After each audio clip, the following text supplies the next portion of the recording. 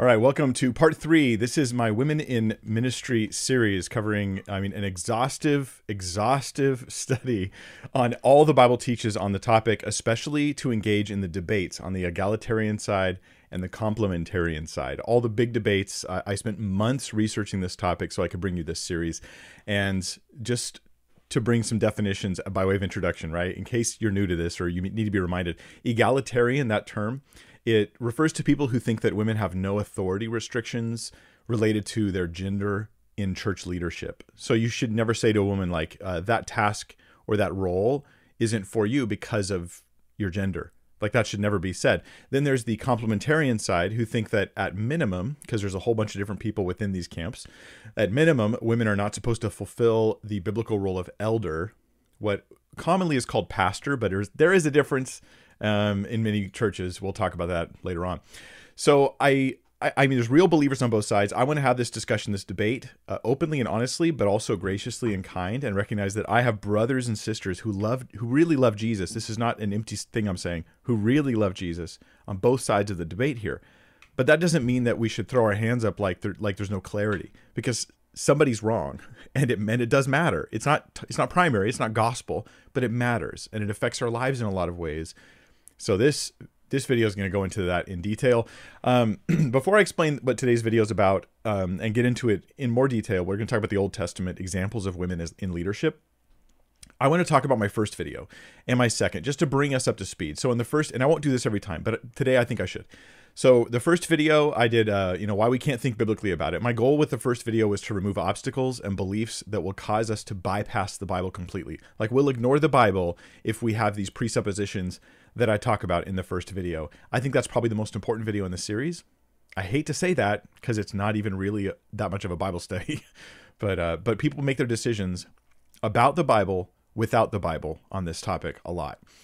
And the second video I did 2 weeks ago was where I gave a case that Genesis 1-3 seems to establish a husband's leadership in relation to his wife.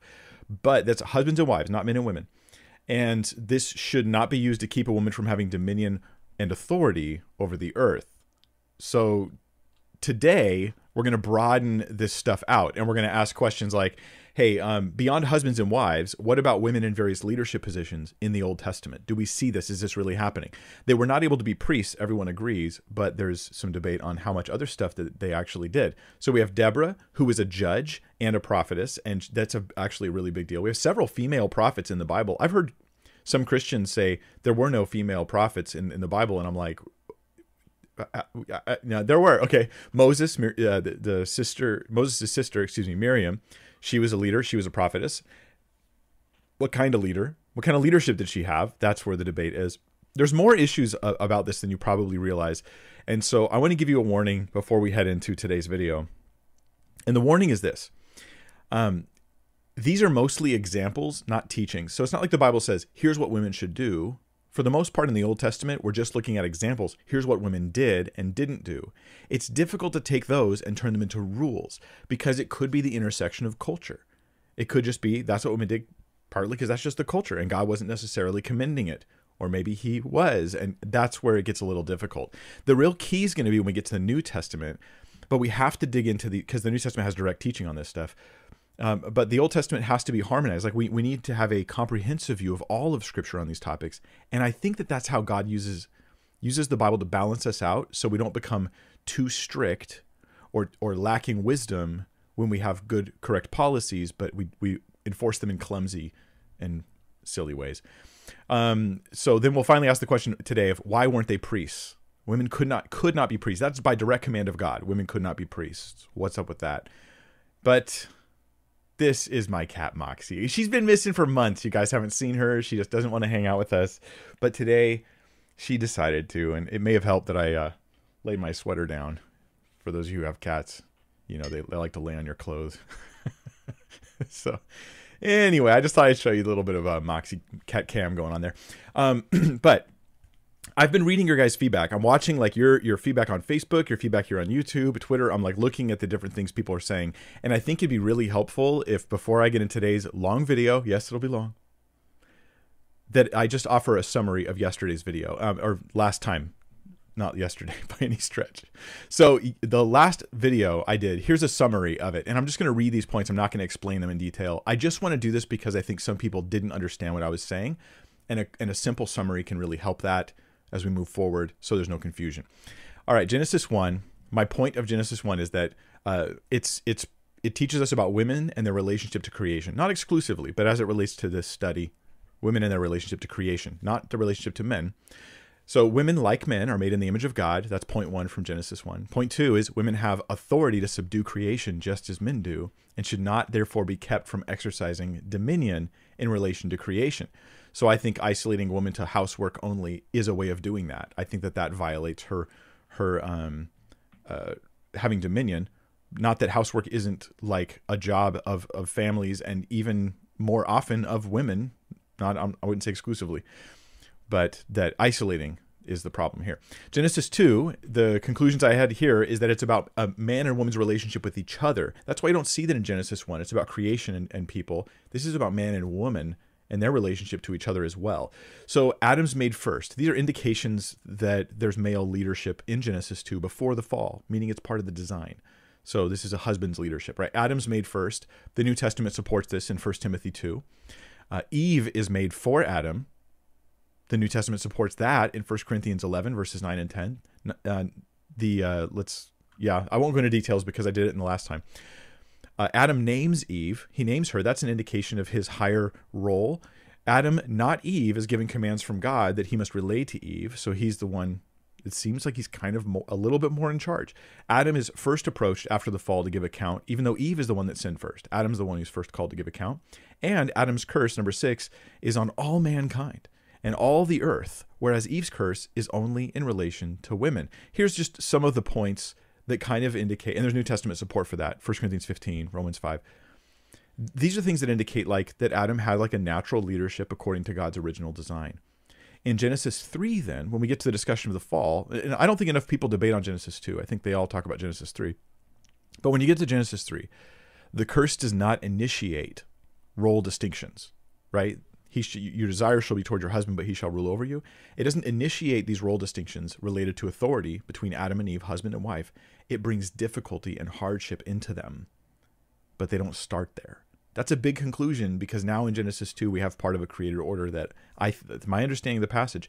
And as we go through all of the scriptures, we'll see, I think, that this harmonizes really well. Like it's a comprehensive view that there's a real role for a husband's leadership in the family, with his wife in particular. The wife's also a leader of the family.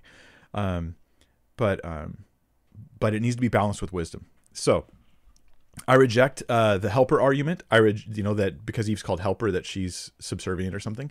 I reject that for reasons I explained. I reject the argument that the serpent subverted God's pattern of leadership by tempting Eve rather than Adam. I don't see merit there. But I think the cumulative force, when you add these points together in Genesis 2, they're very powerful. It seems like we're neglecting to let the Bible lead us if we don't acknowledge so many arrows pointing in the same direction that Adam had like a role of authority in relation to Eve. It's limited, but it's there.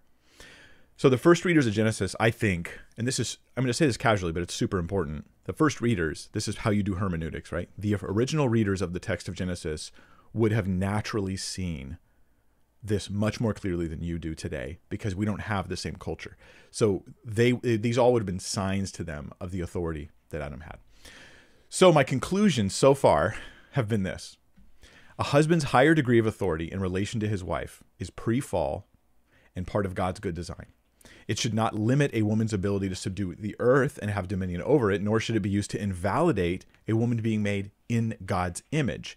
But it does inform us about how a husband and wife are to relate to each other with different authority roles, each having great authority and the highest possible dignity, while the husband has leadership within their relationship. Abuses and difficulties post-fall don't invalidate the harmony of Genesis 2. That's my summary so far, like doing the Genesis stuff. So now we're going to dig into today. All right. I think both sides can learn a lot from this stuff as we survey the Old Testament to look at examples of women in leadership. At least that's the claim, right? That these are examples of women in leadership. And we're gonna survey this. The complementarians, they tend the people who in the end will I'll agree with the camp, but I'll disagree with some pieces of the camp. The complementarians tend to minimize these women that are in some form of leadership by not fully acknowledging their roles. And I mean, this is even people like John Piper and Wayne Grudem. I think that they tend to minimize people like, say, Deborah, in a way that doesn't do justice to what we're reading in Scripture. Women shouldn't have authority over men in society in general is one of the beliefs of some complementarians, that there's spheres, like there's like the marriage relationship. That's one sphere where we have a husband's role, right, of authority. Then we have like the church sphere, okay, and that relates to eldership mostly. Then we have like the societal sphere. Some people say in society there's no place for a woman to have authority over any man in society. That's the most extreme patriarchal kind of view, but I think that the study today is going to refute that. The worst complementarian treatment of these women in the Old Testament is to simply ignore them, though. And so I'm glad that we're going to look at them. Now, the egalitarians, on their side, my analysis would be that they tend to maximize and stretch the data. I think probably the biggest example of this is a scholar named Linda Belleville, who I'll give you many, many examples as we go through today's video, who tends to grab a hold of a woman in the Old Testament and then like put a magnifying glass on her role so that it looks bigger and bigger and bigger. Now, she's not at all the only one. Amy Bird does this. Amy Bird, in her book, Recovering from Biblical Manhood and Womanhood, which is meant to be a slap at Wayne Grudem and John Piper's book. In her book, she actually says that Huldah, who we'll talk about later, Huldah the prophetess, she canonized the Torah by her prophecy. And I mean, I'm sorry, guys, I'm giving you a preview here, but that's utterly ridiculous. Like, this is such a huge stretching. I mean, okay, we'll move on. But the egalitarians do force us to look at these passages. So I think there's some issues on both sides. We'll try to find not just a middle ground, but we'll try to find clarity as we navigate through it. So let's talk about some initial perspective I'd like for you guys to consider as we're digging deep on this topic. The Old Testament is a record of events in a very patriarchal culture. Everybody should acknowledge this as we open the Old Testament. They have a very patriarchal culture. So does the New Testament, by the way. Leaders in Israel are almost always men. Leaders across the board are almost always men. And so when we do see these women, we're pulling out like these occasional examples that happen in the midst of the forest that is male leadership.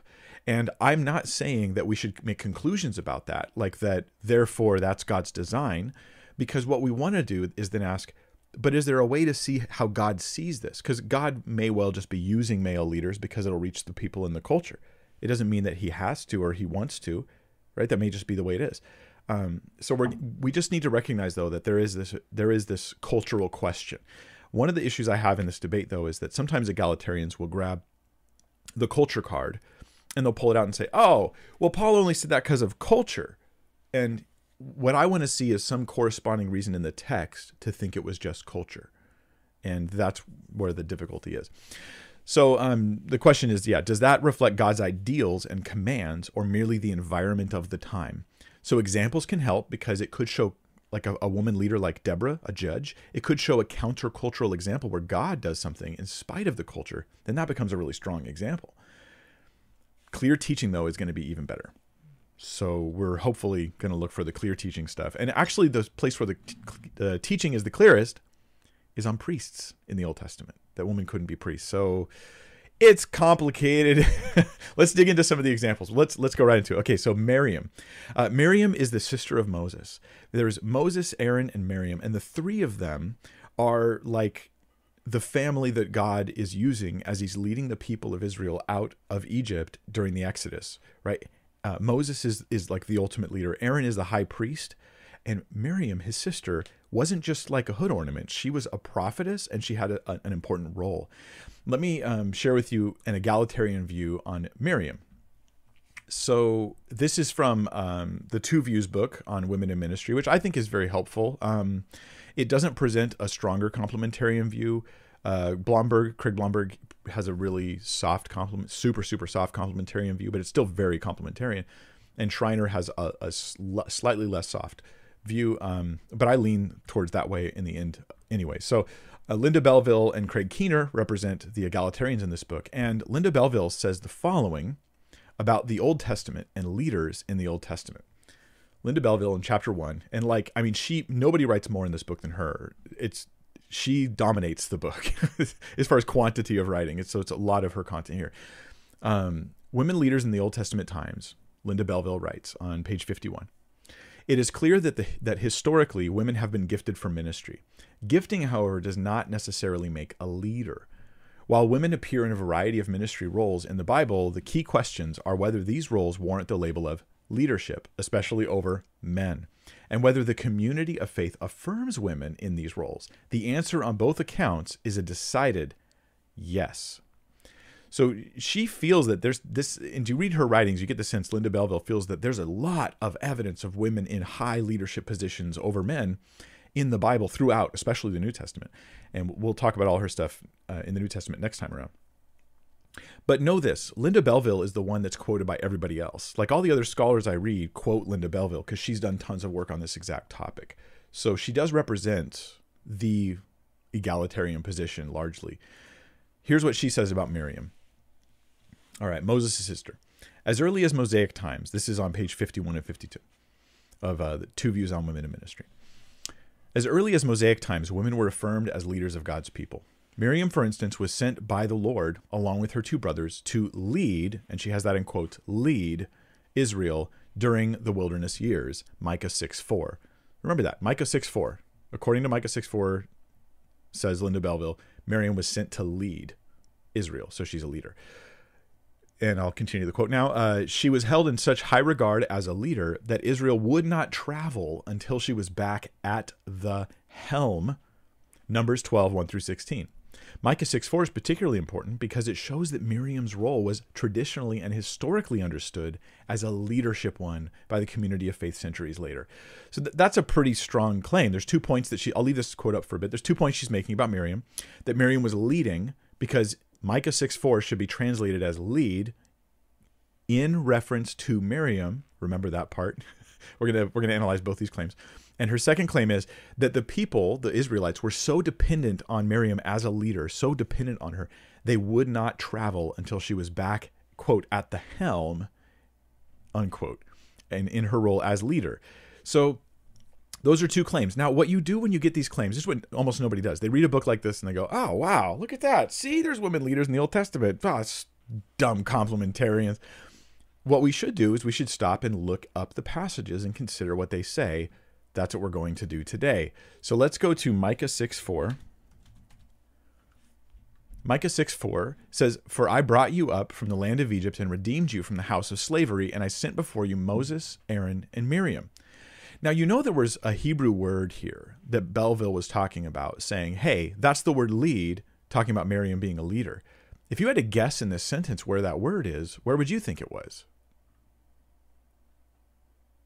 I brought you up from the land of Egypt and redeemed you from the house of slavery, and I sent before you Moses, Aaron, and Miriam. Did you know it's this word up here? I mean, in the Hebrew, it really does mean lead. In the Greek, the Septuagint, the Greek translation of the Old Testament, it also means that. That's the other word she put there. So that's correct, but God is the subject, not Miriam, not Moses, not Aaron. So this is stretching the text. This is what I say, it's the stretching of the text. I'm not saying there's no implication of any kind of leadership role for me, but it's not what you thought it was when you read Belleville's quote. And this is the problem with a lot of the writing on this stuff, is it just stretches the text of Scripture.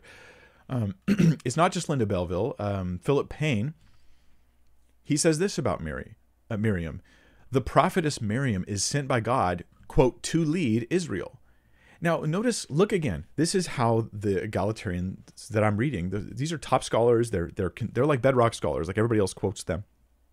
And it's a reckless handling of the text, right? Miriam sent to lead. And it's made to make the point that Miriam is a leader for the people of Israel. But let's go back to the Scripture. What does it say? It just says, I brought you up. God says, I led you and redeemed you from the house of slavery. Now, we don't know of any role that Miriam even had during the time when God was taking them out of the land of Egypt through plagues and all that other kind of stuff. It seems to me like this is about what God did. Then he says, I sent before you Moses, Aaron, and Miriam. And that word sent before does not mean lead exactly. I mean, it could mean that, but it's a much softer term. Okay, it's a much softer term as you dig into the meaning of the word. He sent before them Moses, Aaron, and Miriam. So just Belleville and Payne, Philip Payne, they stretch things here. Miriam was in a role that had some relation to leading, some relation. But you can't do what Belleville says and say, therefore Miriam was, quote, at the helm. At the helm. And so this is part of what we see is in the egalitarian works that I'm reading. Most of them is a survey of Old Testament stuff that people aren't that familiar with. And everything's so magnified that it takes on a look that you don't recognize when you just read the text of Scripture anymore. The next thing that was said, which is even more inaccurate. I'm sorry, you guys. I'm not. I know it sounds like I might be attacking individuals here. I need to quote my sources so you know these are real egalitarian arguments. At the same time, I need to show you where the problems are, so it can come across like it's an intentional personal thing. And I don't mean that way at all. But these things are in writings. They're published works. This is the case they're defending, and everybody's quoting them. So I need to deal with this head on. Let's deal with the second claim. Linda Belleville says that she was in such high regard as leader that Israel would not travel until she was back at the helm.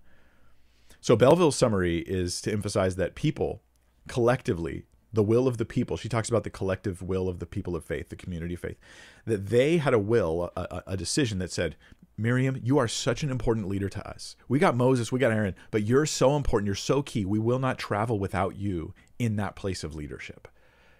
Is that right?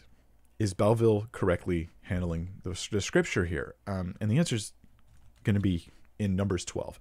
We're going to read through Numbers 12, 1 through 16, because that's the passage. All right, and just ask yourself this. Is Belleville right? Is the overall flow of the passage saying that Miriam, we won't travel without you, Miriam. We need you to lead us. Numbers 12. Miriam and Aaron spoke against Moses because of the Cushite woman whom he had married, for he had married a Cushite woman. She's not Jewish, she's not Abrahamic, right? And they said, has the Lord indeed spoken only through Moses? Has he not spoken through us also? And the Lord heard it. Verse 3, now the man Moses was very meek, more than all people who were on the face of the earth. And suddenly the Lord said to Moses and to Aaron and Miriam, come out, you three, to the tent of meeting. And the three of them came out.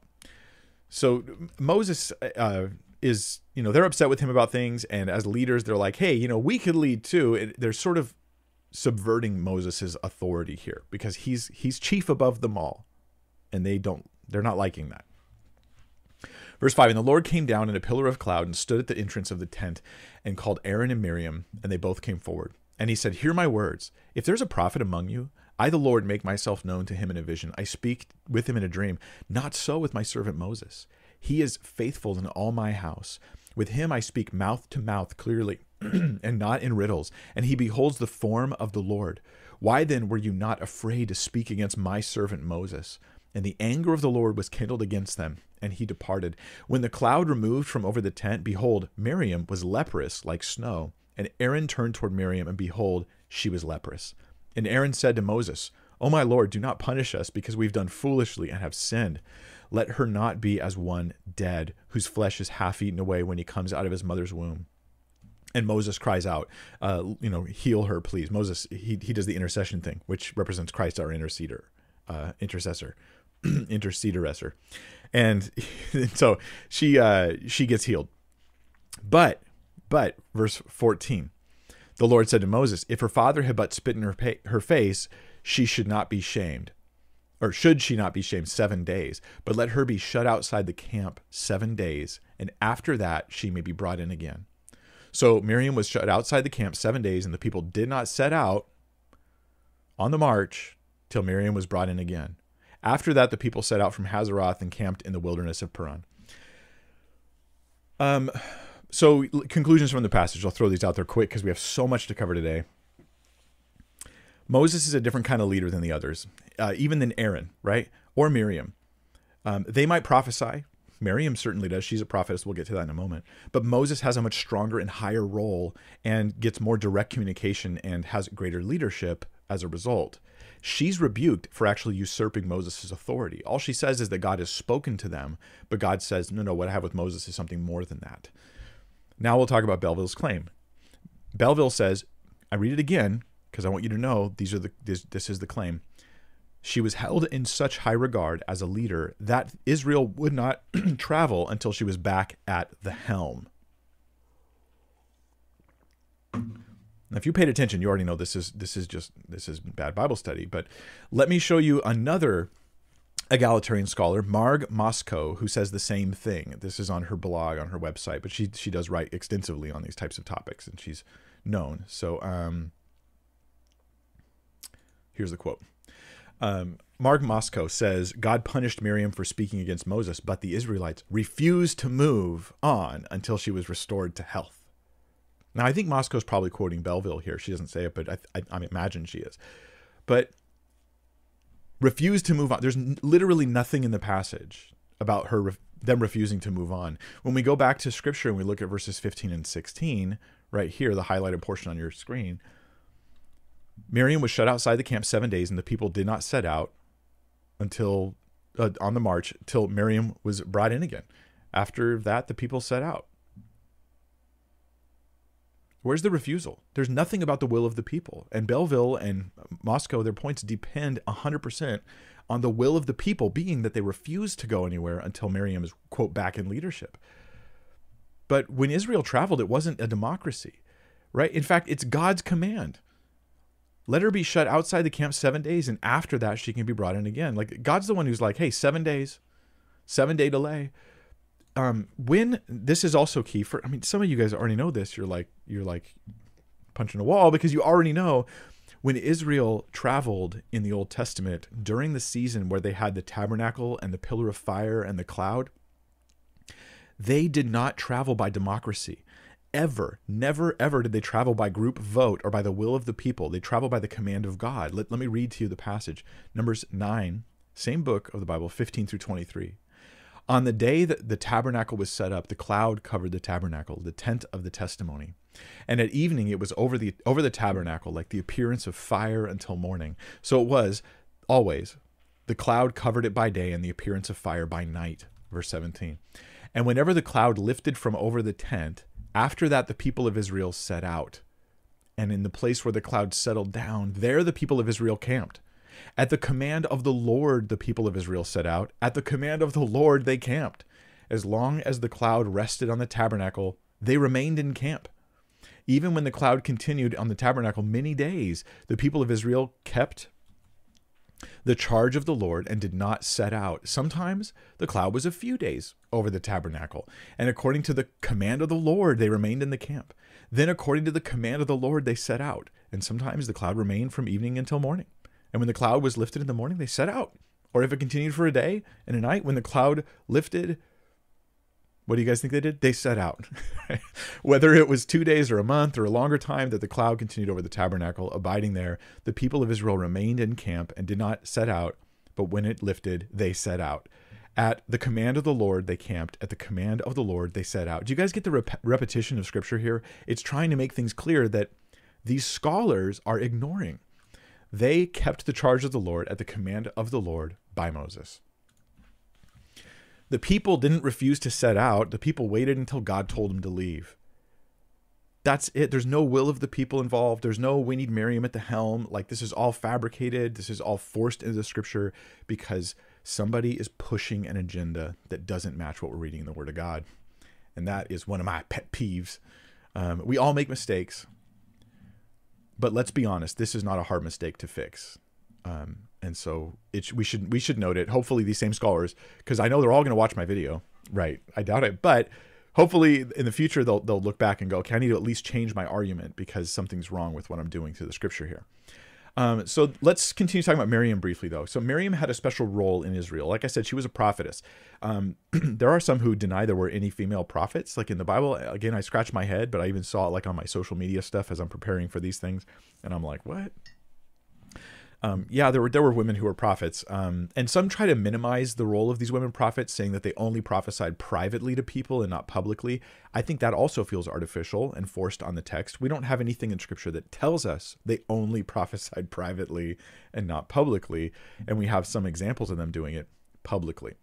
So she was a prophetess. Numbers 12 hints at that when she talks about hasn't the Lord spoken to us too. But she was not a leader like Moses. She was a prominent woman who was able to tell the people of God what God was saying. She was. And one example of her leading in this way is Exodus 15. And would you believe it? There's a debate about these two verses. There's debates everywhere. You throw a rock, you hit a debate on the topic of women in ministry. Then Miriam, the prophetess, the sister of Aaron, took a tambourine in her hand, and all the women went out after her with tambourines dancing. And Miriam sang to them, "Sing to the Lord, for he has triumphed gloriously. The horse and his rider he has thrown into the sea." Here she's not prophesying something future, but she seems to be in the role of a prophetess because she's not normally called this. She was always a prophetess during this season, but she's not normally called that. Like, to have that term prophetess in the context of her doing this implies there's something going on here. So she's having, you might say divinely inspired singing that's happening here. And she leads these women. So Miriam was clearly a prophetess. And in the passage, Exodus 15, Moses leads the people in a song of deliverance after the Red Sea crossing and the destruction of Pharaoh's army. Then we read Miriam and her song, and she leads all the women after her, and she sang to them. This is one example of her leading and prophetically. Now, this is why you can see why there's debate, right? She's leading women specifically. And so let me see here. In the book, Recovering Biblical Manhood and Womanhood, this is a complementarian book authored by John Piper and Wayne Grudem.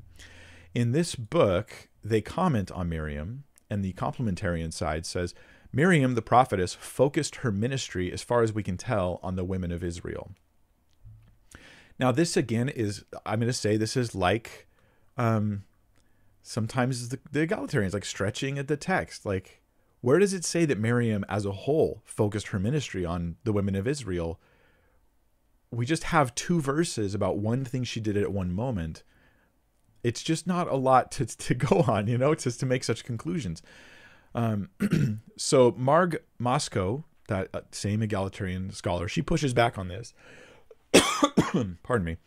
And she says that while Miriam is leading the women in song, the them in verse 21 on your screen is masculine. She's singing to the men. So she encourages men to sing to the Lord.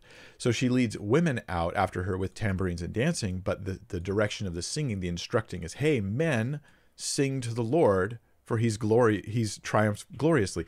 When you back up, actually, and you look at it, what you see is men and women joining in chorus back and forth together to sing to God about what he's done. But we don't have this like clean separation where it's Miriam's like only talking to women. I think honestly, with these 2 verses, we're just leaning too hard on very little data. Very little data. I will add this. If you read Numbers 12 again carefully, you'll see that her complaint against Moses, has not the Lord spoken to us as well? It implies that God spoke to her, to the people in general, and not just to women, because she's using that as a way of challenging Moses. Right? But if God had only spoken to her in special limited ways, whereas he spoke to Aaron in more broad ways, you see how this doesn't really fit well. So that's a soft suggestion that Miriam could have prophesied to men and women together. And there's nowhere in the scripture that says that she couldn't. So I'm going to say that we cannot limit. I think it's fair to say you can't limit female prophets to speaking to women only. I'm just trying to notice the text here and what it says. Nor would I limit her to prophetic singing. Some commentaries say that Miriam was just a prophetic singer. All her prophecy was just singing songs. No, like I'm going to do a big old thing on that, but I'll just say I don't think there's any merit in that argument. So Miriam had some degree of leadership. Here's my conclusions on Miriam before we get to Huldah, another prophet, female prophet. Miriam had some degree of leadership. There was some measure of leadership here. It's not like Moses. She's rebuked for trying to push for leadership like Moses. She's not a priest like Aaron. Maybe that's why she was made leprous and Aaron was not, because he had priestly duties he had to perform. So that's an ongoing need, and she doesn't have that role. That's one possibility. Or maybe it was because she was the greater offender because she was a woman, some would say. Or maybe because she was just the greater offender because she was just stirring up trouble, unrelated to her gender. But her leadership does have some limits. At least sometimes it's focused on women. Okay, doesn't mean it had to be exclusively like that. It's connected to prophecy, and she doesn't seem to carry any official role other than prophet. That's important. I don't see any official role for Miriam other than prophetess, whereas Aaron is high priest, Moses is the leader of Israel. We don't see that for her. So now we'll ask how much a prophetess is a leader. and if that kind of leadership had any limitations. Let's look at Huldah, and Huldah is in 2 Kings 22:14. And this is another one of the prophets. This is the one Amy Bird says canonized the Torah. I'm sorry. I'll get there in a minute. We won't get into her claim about the canonization thing. It's just on my mind because ever since I read it, I was like, "You what? He said what? Don't you care?" Okay, Belleville, Dr. Linda Belleville, she makes a lot about the king choosing Huldah over other prophets at the time. Let me read to you the passage. This is 2 Kings 22, just verse 14. So Hilkiah the priest, and Ahikam, and Akbor, and Shaphan and Asaiah went to Huldah the prophetess. So these are all people who Josiah is sending to go inquire from Huldah, the wife of Shallum, the son of Tikvah, the son of Harhas, keeper of the wardrobe. Now she lived in Jerusalem in the second quarter, and they talked with her. Then she said to them, I'll read a little more. Thus says the Lord, the God of Israel, tell the man who sent you to me, that's Josiah. Thus says the Lord, behold, I will bring disaster upon this place and upon its inhabitants. All the words of the book that the king of Judah has read, that was the Torah. This is, Amy Bird thinks that was the canonization of the Torah. I just want to cry. Because they have forsaken me and have made offerings to other gods, that they might provoke me to anger with all the work of their hands. Therefore my wrath will be kindled against this place, and it will not be quenched. But to the king of Judah, who sent you to inquire of the Lord, thus shall you say to him, thus says the Lord, the God of Israel, regarding the words that you have heard, because your heart was penitent, and you humbled yourself before the Lord, when you heard how I spoke against this place and against its inhabitants, that they should, I hope I hit the right button there, that they should become a desolation and a curse, and you have torn your clothes and wept before me, I have also heard you, declares the Lord. Therefore, behold, I will gather you to your fathers, and you shall be gathered to your grave in peace, and your eyes shall not see all the disaster that I will bring upon this place. And they brought back the word to the king. So, great, powerful word. It's an instruction about all of Israel. It's instructions to a king. This is big stuff. But let's read how the egalitarians talk about it. So let's start actually with Philip Payne. So here is Philip Payne on Huldah. The priests chose to consult her rather than her contemporaries. Now, this is the talking point on Huldah for the egalitarian side. They go, hey, there was Jeremiah, Zephaniah, Nahum, and Habakkuk, all active prophesying men at the time. And they passed over all of them. They picked her, Huldah, over her. I want Huldah, not Jeremiah. I want Huldah, not Nahum or Habakkuk or Zephaniah. Now, this is something we hear from all the egalitarians pretty much. Here's Craig Keener in his book, Paul, Women and Wives, and he says that a king would send to her and then obey her instructions indicates her authority, not her lack of it, that she alone was chosen, and that she was probably the most prominent prophetic figure in this part of Josiah's reign, even though Jeremiah had begun his early ministry. So Huldah she's the bomb. Let me keep reading. I think we're stretching the text. I don't want to throw it away, but I don't want to stretch it beyond recognition. Her renown as a religious counselor was such that when the king Josiah commanded his advisors to go inquire of the Lord concerning the words of this book that has been found, the book of the law, they sought out Huldah. That's Linda Belleville. The third quote here is from Linda Belleville. So let me offer some pushback. There is no indication in the text. There's no indication of any kind that they picked Huldah over some other option. So it would be very different if you read the Old Testament and they said, hey, Josiah, Jeremiah's over here, Zephaniah or Habakkuk or somebody.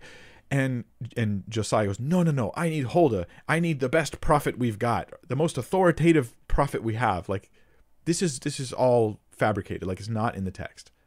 So it's true that there's these other prophets. But the question is, how do we explain them using her and not using them? Is it best explained by Huldah was more authoritative and more respected and more prominent? Well, Huldah is present in Jerusalem. As I read the passage, she's literally in Jerusalem in the same city as the king who has discovered the book and is in a panic moment. It makes sense that he picks the closest prophet. Quick, who's the closest prophet? Like, that actually fits the context. There's a contextual indication there that we could say gives, good reason to think that's a legitimate view. Also, Huldah has a relative who is very likely in the court of the king. Her husband was the keeper of the wardrobe, we read in 2 Kings 22. The keeper of the wardrobe. And so kings and prophets often had tense and difficult relationships. So a connection of, I know someone who knows that prophet, that could actually help make that meeting a little easier. And so I would think that could be another explanation. And again, that comes from the text and not from my imagination. So I always look, this is a good rule in life, in scripture, look to the scripture for explanations, look for an interpretation that rises from the details of the passage before you look outside the passage for details. Still, to not throw Huldah out entirely, Huldah was a prophetess, and she was sought by the king for direction from God. That's enough to be really important for our study about what women did. And this is like a woman who's, you could say, well, prophets aren't really leaders. And I'm like, well, I don't know. That is like, I'm not inclined to think that. Like, if you're a prophet and you go out and you're declaring the word of the Lord and people respond, you have some form of leadership. It may be a unique form. You're not a king. You're not a priest, right? You're not an elder, but there's something there that is related to a type of leadership. At least it's connected. Okay, I can't completely disconnect it from the concept of leadership, at least not in my head. So she was a prophetess, and she was sought by the king for direction from God. These extreme people. That sounds rude, and I don't mean it that way, because I don't use the word extremist as a pejorative term the way that the world does. But people who are on sort of the far side of complementarianism or patriarchalists, who think that women have nothing to contribute in a public meeting or gathering or a public voice to speak to other people.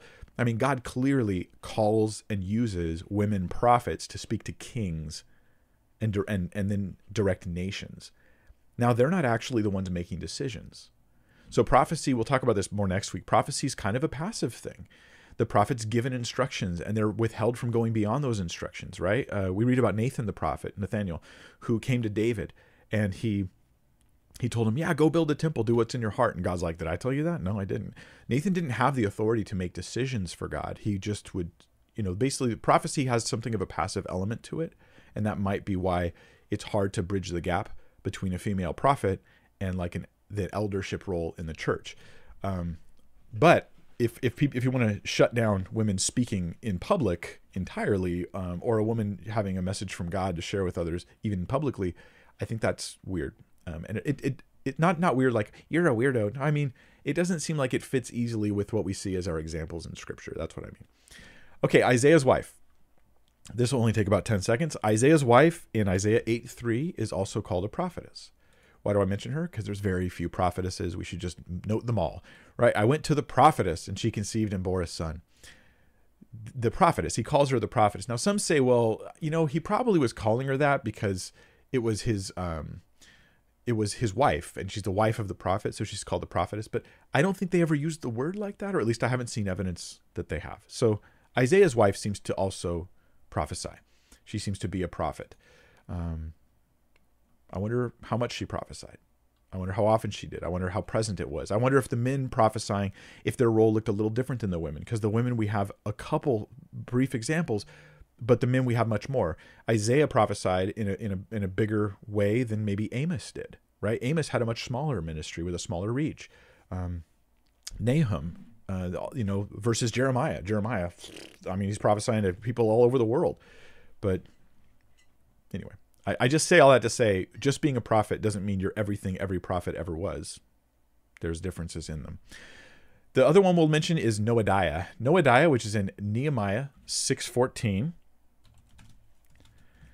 She was a prophetess, propheter. It says, remember Tobiah and Sanballat, oh my God, according to these things they did, and also the prophetess Noadiah, and the rest of the prophets who wanted to make me afraid. These are actually false prophets.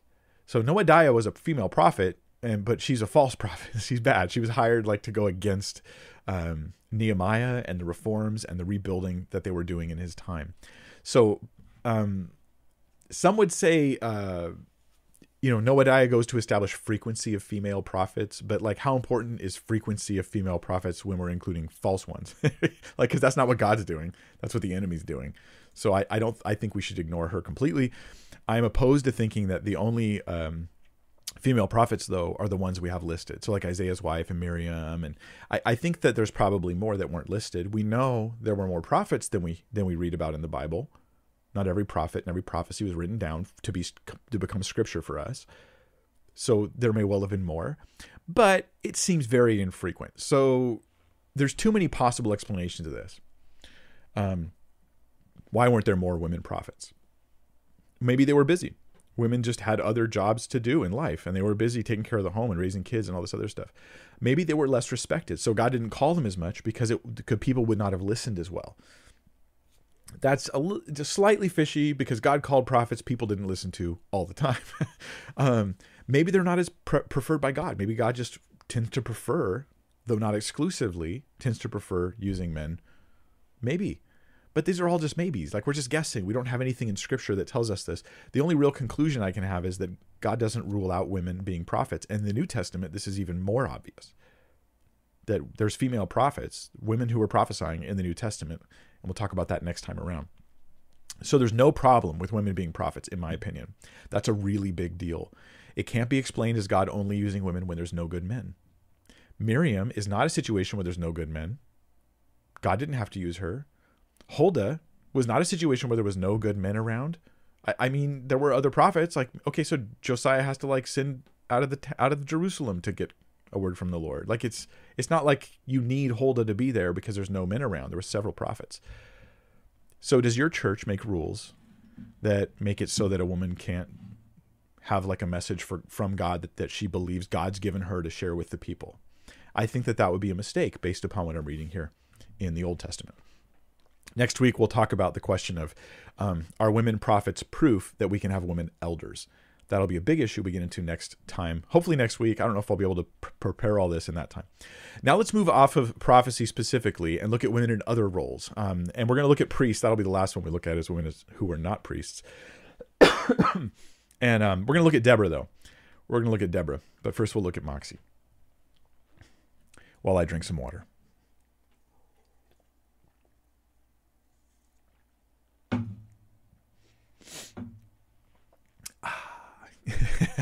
Thanks for the water break, Moxie. Okay, so Deborah, huge debates on Deborah. We're going to spend a while on her because we need to. This is a really strong case for at least occasional high level, not highest level, but high level female leadership in the Old Testament in Israel by God's appointment. The fact that all of the judges in the book of Judges, they're all male, that shouldn't be overlooked. Okay, there's obviously a preference for whatever reason you want to put on there, culture or God's preference of male leadership. You're just throwing it on there, unless you have something to confirm it, which the New Testament may confirm that for us. I'm just trying to do things one step at a time. So we shouldn't overlook that, though, right? One conclusion, some people say, is that a female leader is clearly not forbidden, even though it's somewhat extraordinary. So this may be a preference for male leadership, but not an exclusion of female leadership. But the scripture seems more nuanced than that, than either the egalitarian or complementarian views on Deborah. I think both sides tend to stretch Deborah. Well, one wants to stretch Deborah, and one wants to smash Deborah down. So we're going to look at both of those sides. Okay, so in the book of Judges, to set the scene in 10 seconds or less, Israel has no king because God's supposed to be the king. So there is no highest leader of the land in the sense of being a king.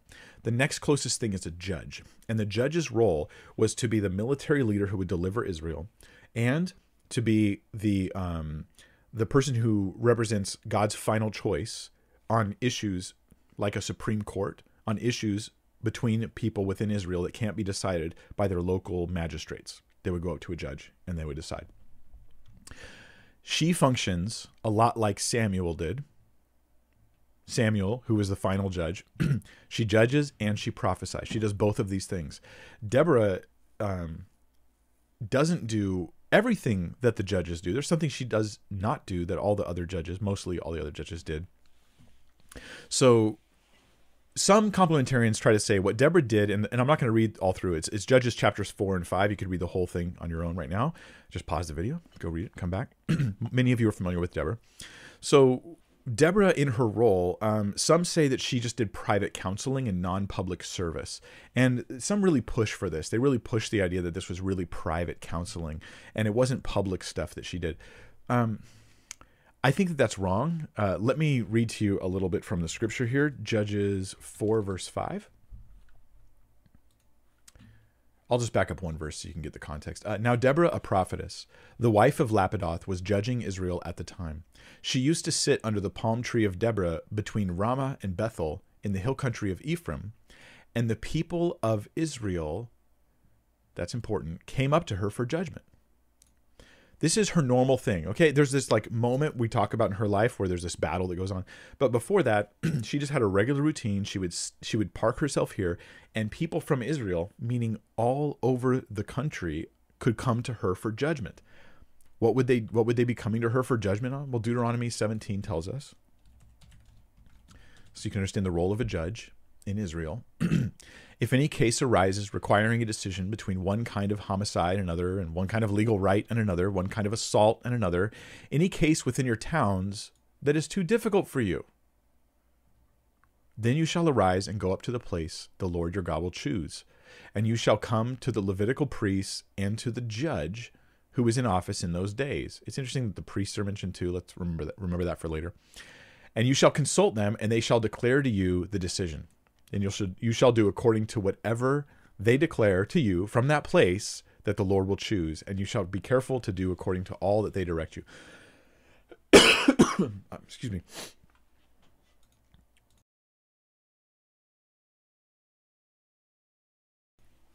All right, sorry about that. So it's just allergies, guys. Nothing's wrong with me. Now, the judge in Israel would do what you read here on your screen. Deborah functions as this kind of judge. This is a really high level function. She would have handled hard cases that local community leaders could not decide, like a Supreme Court type thing. Hey, we can't handle this issue. It's interesting that the judge is the one who makes the decision, right? But the Levitical priests are also there, probably because it's their job to teach the law. So the judge was supposed to be surrounded by priests. And the priest could explain, oh no, this is unclean and that's not unclean, and this is how it's written. They're supposed to be the experts on those things. Remember that. It's important when we get to some claims later on. So I think you can't really call this private counseling. Like, Deborah handled private counseling. And I'm like, no, man, when you go to the elders of your town and they go, oh, this case is too hard for us, go see Deborah. She'll answer and decide. And then you have to live with her decision whether you like it or not. That's not private counseling. This is like public magisterial stuff. Well, it's kind of a big deal. So Deborah functions as a judge. It's a big deal. In one complementarian source that I read, they said that Deborah wasn't appointed by God. The way that they handle Deborah, because she's got this like authority that has authority over men, or at least people who come for decisions. Not authority kind of over everybody, but just the decisions that get passed to her. But still, that's a big deal. So one complementarian source says, hey, Deborah wasn't appointed by God or raised up by God, because it doesn't say so specifically. When you look at Judges, it doesn't tell you that Deborah was actually appointed by God. It just says she was judging Israel at the time. That's all it says. Then they said something about her sitting under the palm tree, meaning something weird and wacky about like it being like a worship related issue. It's like, no, like, dude, you sit under trees because there's shade. The reason why the location is mentioned is because people had to leave their towns and go to her. So this is false, though. Was Deborah a legitimate judge? I've only heard this from one source, and it was not anybody I want to quote, because they're just a random blog, right? But I want to deal with arguments that come up. Judges 2:16. Then the Lord raised up judges who saved them out of the hand of those who plundered them. Yet they did not listen to their judges. The context of Judges 2:16 is it's the introduction to the book. And the whole introduction to the book is like, hey, God raised up these judges. In verse 18, whenever the Lord raised up judges for them, the Lord was with the judge, and he saved them from the hand of their enemies in all the days of the judge. This actually fits. It's two things. It's a blanket statement that the people in the judges in the book of Judges are all raised up by God, right? Even the loser, Samson. In addition to that, We have the fact that Deborah's role, her life, fits the pattern that we see in Judges 2, except for one piece. We'll talk about that. So people sin and are affected by enemies, afflicted by their enemies. The second thing is the judge is raised up. That's Deborah. And then deliverance happens, and the deliverance lasts for that judge's lifetime. We see this in Judges 4:31, where it talks about Deborah, how the peace that they had lasted. 5:31. Just give me a second. How the peace that they got during her lifetime lasted her lifetime, right? The land had rest for 40 years after Deborah sings her song. And so I think that's significant. Deborah was actually a rare judge in that she didn't blow it. As far as we know, she didn't blow it. She seems like she was solid and good all the way through. This is a pretty rare thing for the book of Judges. So yeah, God raised her up. God intended for her to be there, and she has some leadership in men's lives when it comes to judging these things. She's not a town leader.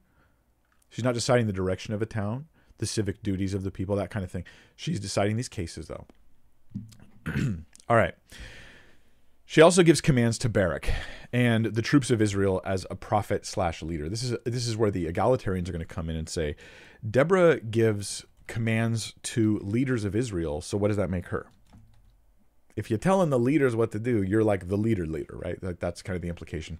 Let's read the text, and then we'll talk quotes from, we'll start with Amy Bird. Judges 4:6. She sent and summoned Barak, the son of Abinoam, from Kadesh Naphtali, and said to him, Has not the Lord, the God of Israel, commanded you? Go gather your men at Mount Tabor, taking 10,000 from the people of Naphtali and the people of Zebulun, and I will draw out Sisera, the general of Jabin's army, to meet you by the river Kishon, with his chariots and his troops, and I will give them into your hand. So she commands, sort of commands. Okay, it's a little bit nuanced, but it's definitely there. There's definitely, she's the conduit through which God's telling the leader of the military, Barak, what to do. Let's go to Amy Bird as she talks about how she interprets this passage. Right. I have a lot of quotes, so I have to be finding them. There it is. Amy Bird, on page 78 of her book, Recovering from Biblical Manhood and Womanhood, says Barak couldn't run down to the local Walmart in Bethel and buy a $5.99 Bible. Revelation wasn't complete at this time. They had the books of Moses, but those would not have been accessible to the general public. They would have known the Ten Commandments, but other than that, where would one go for the Word of God? They could go only one place. Deborah, she was the Word of God to Israel. No. Even in the book of Judges, it says that the priests, the Levites, would be alongside a judge to help because they were bringing the knowledge of the Word of God, is what is implied there. The priests were a source. They were spread throughout the land of Israel, pardon me, teaching the law. Remember, the priests had no, the Levites didn't have land of their own, like a quadrant of Israel. They were spread in cities of refuge throughout the land of Israel, so they could be accessible to the people, so they could give instructions and understanding of the law and the message and the meaning of it all. This was the priest's job. The judge's job was not to deliver the word of the Lord. Primarily, there may have been revelations from God that they give prophetically, but the word of the Lord, like the written word in a sense, was shared and expounded by the Levites. The judges only brought occasional prophetic messages, not Bible studies, and they were partnered with Levites, even in the text of Scripture we read. So this preaches well. Deborah was the word of God to Israel. That preaches well, but so it's not true. I hate to say it, guys. I do actually hate to say it. The book Recovering from Biblical Manhood and Womanhood it preaches well, but it's not true. It just continually distorts things, but in powerful, heartwarming ways. And people who fall in love with it and feel like it's bringing you help, you're going to be offended that I'm telling you this. I think it's full of inaccuracies and problems, unfortunately. And this has come from somebody who wanted to become egalitarian at the beginning of my study, but I just found myself more firmly complementarian by the end. And maybe that's my bias that I don't know of. I'm just being honest about my opinions here. I wanted to. It's egalitarian scholars that made me stay complementarian. That sounds mean. I don't mean it that way. I want you to know the lay of the land, which is why I'm bringing you quotes from these same scholars who were influencing large numbers of people, so you could see for yourself that there are some issues here. Sometimes people like Amy Bird are so good at preaching that it makes them not very good at teaching the Bible, because it's so easy to make it say whatever it is that they want it to say. And I think that happens throughout her book. Her book, more so than most of the resources I was reading. I'm sorry, Amy Bird, nothing personally. No bitterness towards you at all. And I don't care that you're a woman. I'm talking about the handling of Scripture. All right. So here's the debate point for Deborah. Did Deborah command Barak or not? In the text, it says, has not the Lord, the God of Israel, commanded? And so some say, well, this isn't really her. She's not telling them, go get your men. It's her saying, God said, go get your men. So it does seem to me like it makes sense that Barak already knew this, possibly. Like he already knew that God had commanded him and he wasn't listening, and Deborah reminds him of it. But if you want to use this to say that Deborah didn't offer commands, like she was being very careful to not feel like she was forcefully telling someone what to do, like she was trying to kind of create separation between the command and her by saying, hasn't the Lord said? If you read Judges 4:14, it just has her saying, Deborah said to Barak, up, for this is the day in which the Lord has given you Sisera into your hand. Does not the Lord go out before you? She uses her own words here. She doesn't say, hasn't the Lord said? She's like, get up and go. She does lean on God's authority. She does refer to God's authority here. But this feels even more commanding to me. So as a prophet, she relays God's instructions. She's not making a call. She's not the one deciding when Barak should go. So that's where her leadership's different than like a typical government leader. She's not deciding this should happen, that should happen. She's relaying what God has commanded. There is a difference there. I just want to acknowledge it. So maybe this is part of the reason why women being prophets isn't really the trump card that some egalitarians want it to be, but it means something that complementarians shouldn't forget. Now, the area where Deborah is different than every other judge is that every other judge, pretty much almost every judge, leads the army. They're military leaders. They don't just judge cases, right, and have words from the Lord on occasion. They actually lead the military. So the question is, why doesn't she lead the military? Is God deliberately restricting the authority that Deborah has as judge? She could do it, but there's some restrictions because he doesn't want her actually in that leadership role leading the military. The egalitarian response could be that culture required it. Like the culture, they wouldn't have listened. The military is not going to follow a woman. They're not really going to do that. And that's possible, but it just shows that I'm just saying Deborah was different in an interesting way than the other judges. No other judge seems to have somebody else leading the army. No, nobody does. The closest is Samuel, but that's after he anoints Saul, and now Saul leads the army, and Samuel takes a back seat. He's not really judging Israel anymore. So that's an interesting thing to think about. Yeah. So what are we to make of the following though? Here's where a lot of people hang up on, rightly so, on the topic of Deborah. It's Barak's response to Deborah. Deborah's like, Barak, get the army and go out there and fight. And Deborah goes, I won't go unless you come, Deborah. I need you. And let's read it. Barak said to her, if you will go with me, I will go. But if you will not go with me, I will not go. And she said, I will surely go with you. Nevertheless, the road on which you are going will not lead to your glory, for the Lord will sell Sisera into the hand of a woman. Then Deborah arose and went with Barak to Kadesh. So the story goes on, right? And Barak routs the enemy, but the leader of the enemy, Sisera, he gets away and he goes and hides in the tent of this woman, Jael. And Jael, she knows he's the enemy and all this, and she's alone, like wherever her husband is. He's probably on the battlefield or something. She brings him in, welcomes him in. Sisera, come in. And Sisera comes into her home, and many of you know the story. He says to her, I need some water. He's dehydrated from all the battle. He's hiding, he's thirsty, and he's tired. She gives him milk instead, warm milk, actually. And so he drinks the milk instead of the water. He gets even more sleepy. He falls asleep, and Jael went softly to him, the scripture says, with a tent peg and drove it into his skull with a spike, with a hammer. So she hammered a spike through his head and killed him. And then Jael is sung about in the following song in Judges 5 as being like a big hero in Israel. So The question we have about the passage we just read, these verses where Barak says, like, I'm not going with you, and then he's kind of rebuked for it. He goes, I won't go with it unless you come with me, and he's rebuked for it. The question we have is Barak being rebuked for not stepping up as a man? Is it important for God to remind us, even with Deborah as a judge, that there was a man who should have been leading but refused? Is that the context we're seeing in Deborah's story? There's an egalitarian interpretation, and we'll go back to Amy Bird for that. Here's Amy Bird on this topic. She says, Barak has earned a bad reputation in the church for this response. Many of us have been taught that he's cowardly to insist that Deborah come along. But these words are wise and full of faith. They're wise and full of faith. Let's go back to the scripture, and we'll read the rest of her statement about this. Barak said, if you will go with me, I will go. But if you will not go with me, I will not go. God told me to go, but I won't. Those are wise and full of faith. Like, you're just not reading carefully the text. And she said, I will go with you, right? But there's a rebuke in it. Nevertheless, the road on which you are going will not lead to your glory, for the Lord will sell Sisera into the hands of a woman.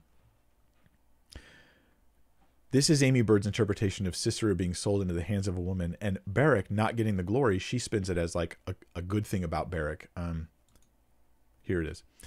Amy Bird on page 79 of her book says, Deborah's response that she will gladly go, but that a woman is going to have the honor of taking down Sisera, is not a rebuke. Barak wasn't after his own glory. He sings along with Deborah, glorifying God for the victory.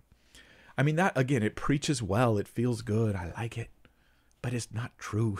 So to show you what the shame was, let's consider the passage again. Was it that Barak wouldn't move forward without the protection of a woman? Was that the shame? Was it that Barak simply hesitated to have the faith to go forward without extra insurance? Was that the shame? We have to assume our view there, but it's shame on Barak because his glory is handed to a woman. Now, you could say that God, God gets all the glory, and that's what Amy Bird leans on. God gets the glory, not Barak. Barak didn't want the glory; he wanted it. But this isn't the context of the passage. Surely God gets all the glory. But in Judges 5, when we get the song, the entire chapter, that's a whole song about what happened in Judges 4, there is one phrase about Barak in verse 12. It says, Arise, Barak, lead away your captives, O son of Abinoam. There is one verse about Barak. There's a whole section in the song about Jael. Right? Verse 6 calls it the time or the days of Jael. Verses 24 through 27 calls her the most blessed of women. Jael, and it recounts what she did. And so the biblical context is not Barak didn't get the glory, God did. No, the biblical context is the credit, not the worship of God, but the credit for the final victory over the leader of the enemy goes to Jael because Barak was being a coward. And that's it. He didn't have faith to step out without extra insurance and extra support from other people. He would not step up. So at minimum, I think we need to conclude some things. At minimum, in their culture, it's embarrassing to Barak that a woman beats Sisera. That's embarrassing to him. It's glory to Jael, man. She's lifted up even higher. Like, she looks great because of this. It's Barak that looks bad. Is it God's commentary against women leaders, though? I don't know. I think it's just God's commentary that Barak should have stepped up. Like, it's not commentary against women leaders as much as it is commentary about Barak not stepping up. So here's some conclusions I have on Deborah before I move on to our next topic, royal women in the royal court. Deborah was a leader. She was not a priest. She was not a king or queen. She was not a military leader, but she was a judge. She was also a prophet. And if I could try to test one last claim that women are leading only when men won't lead or aren't available to do so. Well, there are some indications of this in the text. There's male abandonment of responsibility with Barak not wanting to go forward, but it's qualified. What I mean is this. Here's the balance. Here's where I think egalitarians and complementarians both get Deborah wrong often. Okay. Deborah has less leadership in some ways than the other judges. This is emphasized in her interactions with Barak and how she didn't lead the military like other judges do. In her song in Judges 5, she calls herself a mother, not a leader, but she does call other people leaders in Israel. So that's interesting. Another point is she's deeply concerned with the lack of leadership in Israel stepping up. That's the whole theme in Judges 4 and 5. It really is a theme. Lack of leaders stepping up to the task. Also, the way she chastens Barak for not stepping up and says his glory will be given to a woman, that does seem thematic. There's like a theme going on here of people not stepping up and not having faith to take the land and dwell in the land and trust in God to give them the strength.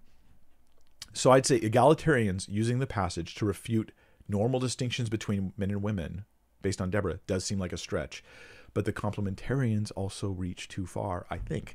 So Deborah in particular, and here's the part where I disagree with complementarians a lot, in her role as governmental judge, there does not seem to be any overstepping of anything at all. Deborah never says, Barak, you should have been the judge. Where have you been this whole time? He's rebuked for not leading the military like he should. Deborah has been a judge for years, and she seems to continue as a judge for her lifetime. It's been going on for a very long period of time. And she's never rebuked for it in any way, shape, or form. She's one of the best judges there are. She's one of the only ones that doesn't have like a terrible ending, you know? Like look at Gideon, you know, all their stories, Gideon, Jephthah, you're like, yes, yay, oh no. I mean, that's the story arc of all of them, showing you ultimately we need Jesus, who's the perfect one. So women in politics. Can women be in politics to have some measure of authority that's over men? It may not be typical, but it doesn't seem ruled out by the Bible. And Deborah seems to be a shining example of a woman doing that. How does it apply to women as apostles or biblical elders in churches? We'll get to that next time. All right, royal women. Let's talk about the royal women. There aren't too many of them, and they won't take nearly as long as Deborah. So the first one we'll talk about is Jezebel. Now, most egalitarians do not talk about Jezebel for obvious reasons. Jezebel was a horrible person. She was very evil. She's like stands for what's wrong in the apostasy and the spiritual adultery of Israel. But one egalitarian, and for the life of me, I could not find which one said this. It wasn't Belleville. It wasn't Payne. It wasn't Amy Bird. It wasn't Craig Keener. It wasn't Mary Conway. Like it wasn't... I can't figure out. I've listened and read so many things that I just can't find it. So one rare egalitarian says that Jezebel ruled with more authority than her husband Ahab. That's a big claim. She ruled with more authority than her husband Ahab. So here we have a royal hierarchy in Israel where the woman is in charge and the husband is submitting, not in the marriage, but in the rulership of the country. So this egalitarian said, yes, she was evil, but her role was accepted. And that's their big case. Her role was accepted. Therefore, there's no issue of the absolute highest role being held by a woman in Israel, even if other roles, like say Deborah's role, could be held. So 1 Kings 21:8. As always, there's no magic here. Like you just open the Bible and you read the story of Jezebel and you look for something that might weigh in on the issue. That's it. This is Bible study, and you got a Bible. So 1 Kings 21:8, it says, so she wrote letters in Ahab's name and sealed them with his seal. And she sent the letters to the elders and the leaders who lived with Naboth in his city. This is where Jezebel knows that her husband Ahab wants this vineyard that Naboth, this other guy, owns, and he's going to abuse his role as king to take it.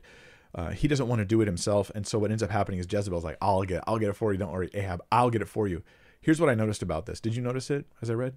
She wrote letters in Ahab's name and sealed them with his seal. If she was ruling with more authority than Ahab, this is not necessary. It'd be him who'd be using her name and her seal. What she wants to do is take official royal action in the name of her husband, because she doesn't have that authority. That's what that ends up coming down to. So Jezebel actually didn't have that kind of authority. That egalitarian, whose name I cannot find, is stretching the text. That's not what it says. What was Jezebel? She was a cult leader. She had hundreds of false prophets and led Israel astray and tried to kill and manipulate and lie. And so she's not an example of anything for us. So yeah. Another royal woman is Athaliah. Athaliah, let me show you what Linda Belleville says about Athaliah, and then we will consider her.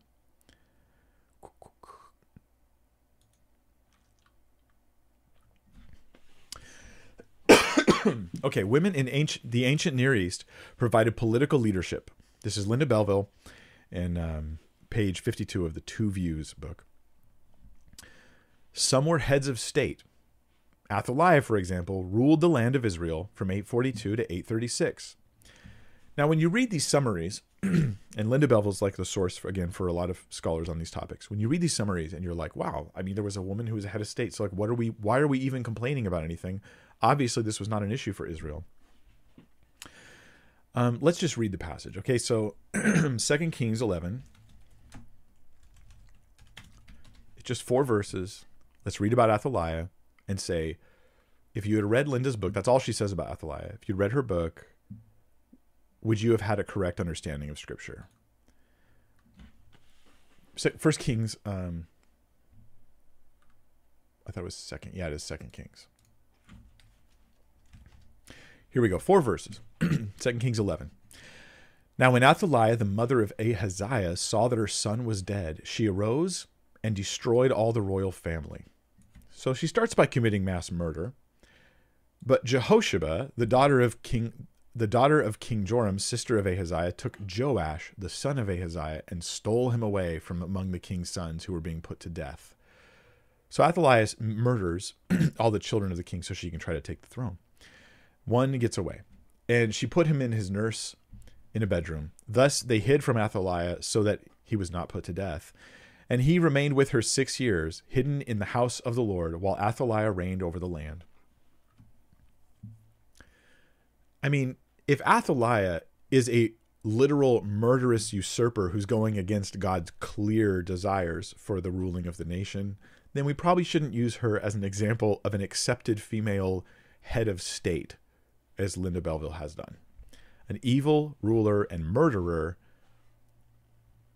Yeah. But she was one who reigned over the land. Like, we can't really learn much from this. She usurped authority. It's seen as bad all the way through. There's nothing here about it being like a counterexample to male leadership in some way. Not that we have to have them, but I'm just saying this one is not it. Another one is Esther. Esther's a little difficult to parse out because of 2 things. Esther's in a foreign land. Esther, as you read through the book of Esther, I'll assume you're somewhat familiar with it. But Esther, she ends up being the queen, one of the king's women, right? And she is the replacement for another queen, and it's a whole weird, crazy, creepy story, actually, to be honest. The Jews almost get all slaughtered, but they get rescued, and partly through a lot of it's through God's work through Esther. But the 2 issues here is that she's in a foreign land. I guess 3 issues. She's in a foreign land, not Israel. And so we're not really getting God's sort of instituting of authorities. She's also following Mordecai, her I think is her uncle. I'm trying to remember. And she follows his instructions all the way through. She always does what he suggests. He's really leading her through this. And Mordecai is the behind the scenes hero in some ways. Esther is as well. She's the one who puts her neck on the line. Well, Mordecai almost gets his neck on the line too. So it's really both of them together. Still, she does carry some authority. She's seen as a hero. But the third issue is that all of the authority she has is only by command of the king. She's not actually sitting in a regular office and position of authority. She just appeals to the king, and the king makes a command based on her integrity and her good character and all that other sort of stuff. So Esther doesn't seem super relevant to the issue of women in as heads of state. I'll put it that way. There are some others that egalitarians will try to present. Linda Belleville says that there were women who were advisors to heads of state. Now, keep in mind, this is on page 53 of Two Views. Advisors to heads of state, and then she gives a couple examples. The first one is the wise woman of Tekoa in 2 Samuel 14. And because I really want to get to the priest stuff, I'll just mention briefly. This is a woman who Joab uses. He sends her to David to request for David to allow his son to come back. Belleville calls her his son Absalom. Belleville calls her an advisor to a head of state. That's a bit loaded because advisor is a position, and this woman had no position. She literally just memorized the words Joab told her to say, went to David and said the words. And Belleville calls her a advisor to head of state. Let me take you to one verse that shows this. 2 Samuel 2:14. Oddly, I'm more bothered by the misuse of scripture than I am by any disagreements people have on women in ministry. And Abner said to Joab, oh, that's the wrong verse. 14:3. Well, how did I get? I don't know. I know because I talk and read at the same time. That's how. Go to the king and speak thus to him. So Joab put the words in her mouth. She comes to the king. She falls on the ground. Oh, save me, O king. I have this trouble. Oh, all these problems in my life. And she's not an advisor to a head of state. She's a woman appealing to the authority of the king for help, but it's all a metaphor for other things. Anyway, this is a waste of time. There's also a wise woman. There's a little bit more we can get from this. In Linda Belleville points out in 2 Samuel 20, verses 16 through 22. This woman, her city's under siege for harboring a rebel, and Joab is going to destroy the city, and she represents the entire city in a deal, a peacemaking deal. She represents the whole, town. So she barters with Joab and she offers the head of the rebel. I'll just read the passage because it's pretty short. So this is in 2 Samuel chapter 20, verses 16 through 22. Then a wise woman called from the city. Listen, listen, tell Joab, come here that I may speak to you. And he came near her, and the woman said, are you Joab? He answered, I am. Notice that she is called a wise woman. Just point that out. Then she said to him, listen to the words of your servant. And he answered, I'm listening. Then she said, they used to say in former times, let them but ask counsel at Ahab, and so they settled the matter. I am one of those who are peaceable and faithful in Israel. I'm reasonable. Hey, I'm here to talk peace to you. You seek to destroy a city that is a mother in Israel. Why will you swallow up the heritage of the Lord? Joab answered, far be it from me, far be it that I should swallow up or destroy. That is not true. But a man of the hill country of Ephraim called Sheba, the son of Bichri, has lifted up his hand against King David. Give up him alone, and I will withdraw from the city. And the woman said to Joab, behold, his head shall be thrown to you over the wall. Nice old lady. Then the woman went to all the people in her wisdom, and they cut off the head of Sheba, the son of Bichri, and threw it out to Joab. So he blew the trumpet, and they dispersed from the city, every man to his home. And Joab returned to Jerusalem to the king. So this woman, she represents the city, like as far as kind of like trying to get peace. She then goes to the people of the city, and she's again called wise, or it says they listened to her wisdom. She went to all the people. So she talks to the people, and she gets them to go. To do this, to give up the rebel. So is she an advisor to a head of state? That's my question.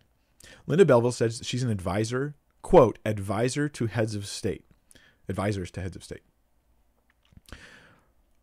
Her city's under siege, but she's not in it. As far as we can tell, she's wise, but she's not called a leader, an elder, or something like.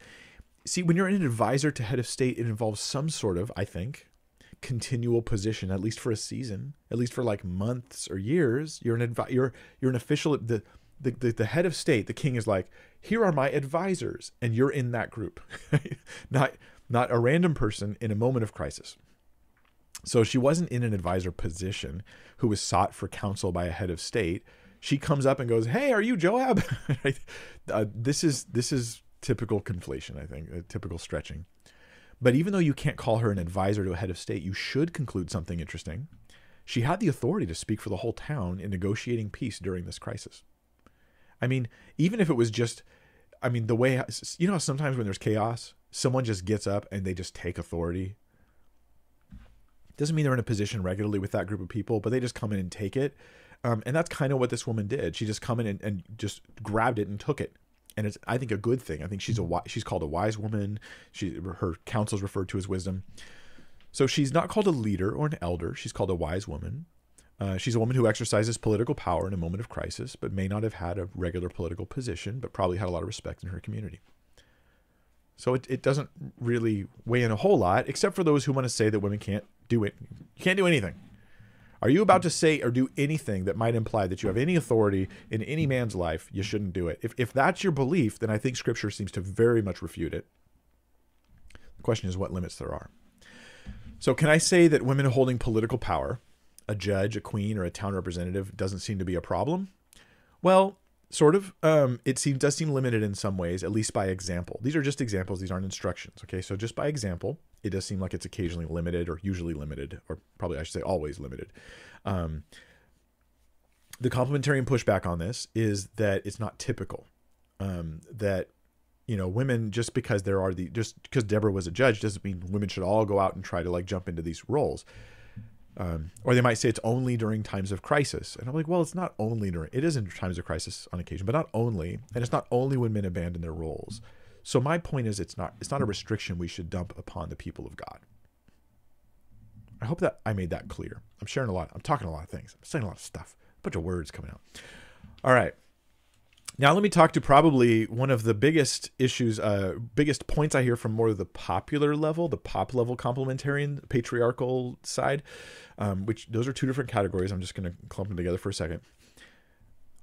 There's a verse in Isaiah 3:12 that says, according to some more patriarchalists, that women women as rulers is always considered a bad thing in God's opinion, not just in our opinions. So Isaiah 3:12 is the verse. And I spent a big chunk of time on this. My people, infants are their oppressors and women rule over them. Oh, my people, your guides mislead you, and they've swallowed up the course of your paths. Okay. We're going to dig deep on this, but we're going to do it fast because I still have to talk about priests. And that's probably the most important part of this whole thing. So, infants are their oppressors, women rule over them. First, there is a textual issue here. And the textual issue here is this word women. It might, and I say this carefully, it might be that the word there is creditors, right? Lenders, money lenders, and not women. The reason for this is because in Hebrew, the words are super close. It's only the vowels that are different. The word for creditors and the word for women are the same consonants, but just different vowels. And so they are very close together. So the NET Bible, the Good News Bible, they both translate this as creditors. The Septuagint, the Greek translation of the Old Testament, also has creditors. So it might be creditors, but most translations do go with women for this verse. What I would say is this: when you have a questionable passage, you don't want to put too much. I say questionable as in like it could be either of those words. If you're on the fence and you're not sure which translation it should be, then you don't want to base an entire doctrine on that one word. Like that's just a little bit dangerous because of our lack of understanding. Pardon me. So verse 14 contextually might give some support that it's actually money lenders who are ruling over them.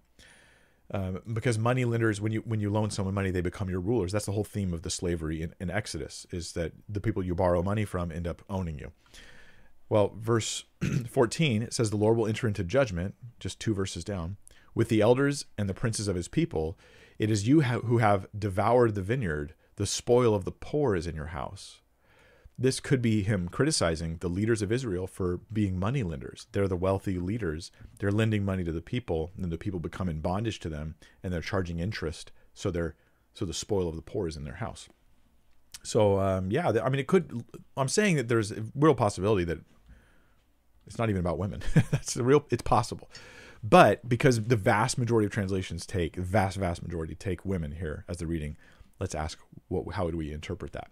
Does it mean that women leading is generally bad and it's a punishment on a community when women lead?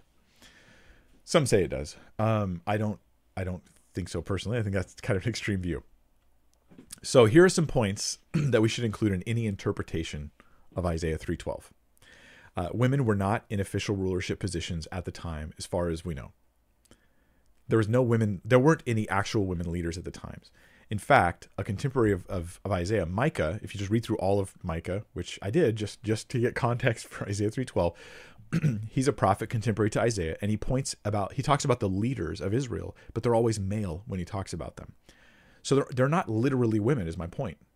Isaiah 3:12 says women rule over them. He doesn't mean actual women.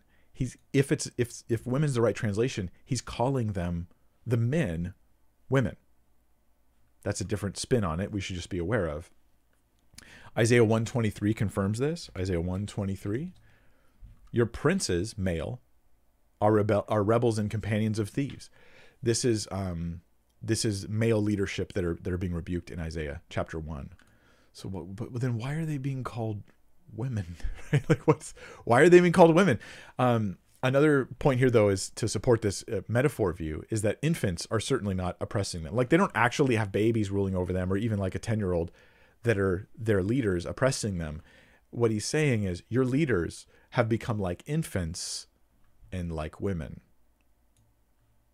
Okay, and now a lot of the audience is offended, but I don't care. I want to just understand the text in context, and people who are trigger happy, you're not going to watch this video anyways, so what am I worried about?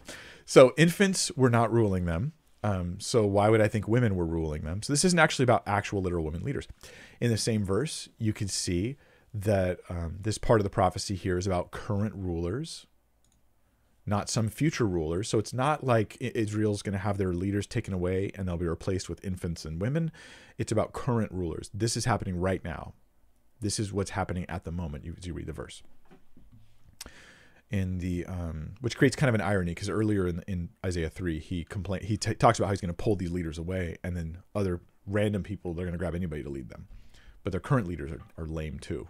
Sound familiar, guys? Your current leaders are lame. So, all right, where am I at? Okay, another reason to think this is not about literal women leaders is that women are specifically rebuked in chapter 3 in detail in the same context. As you go on, you got a bunch of details about the daughters of Zion and all the things they're doing wrong, but leading is not one of them. They're not leading anybody. Okay, so I'm just suggesting here, it's metaphor is the point.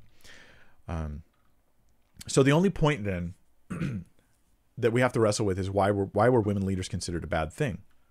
Why is it considered negative? It could be that it's bad because women aren't supposed to lead. That's one option. It could be that it's bad because women aren't desired to lead by the people. So God's using language for the people to know, hey, you wouldn't want, women leading you in their patriarchal culture. And so your leaders are the people that you don't want leading you. It could also be that the only, or hold on, I'm just trying to find my notes here.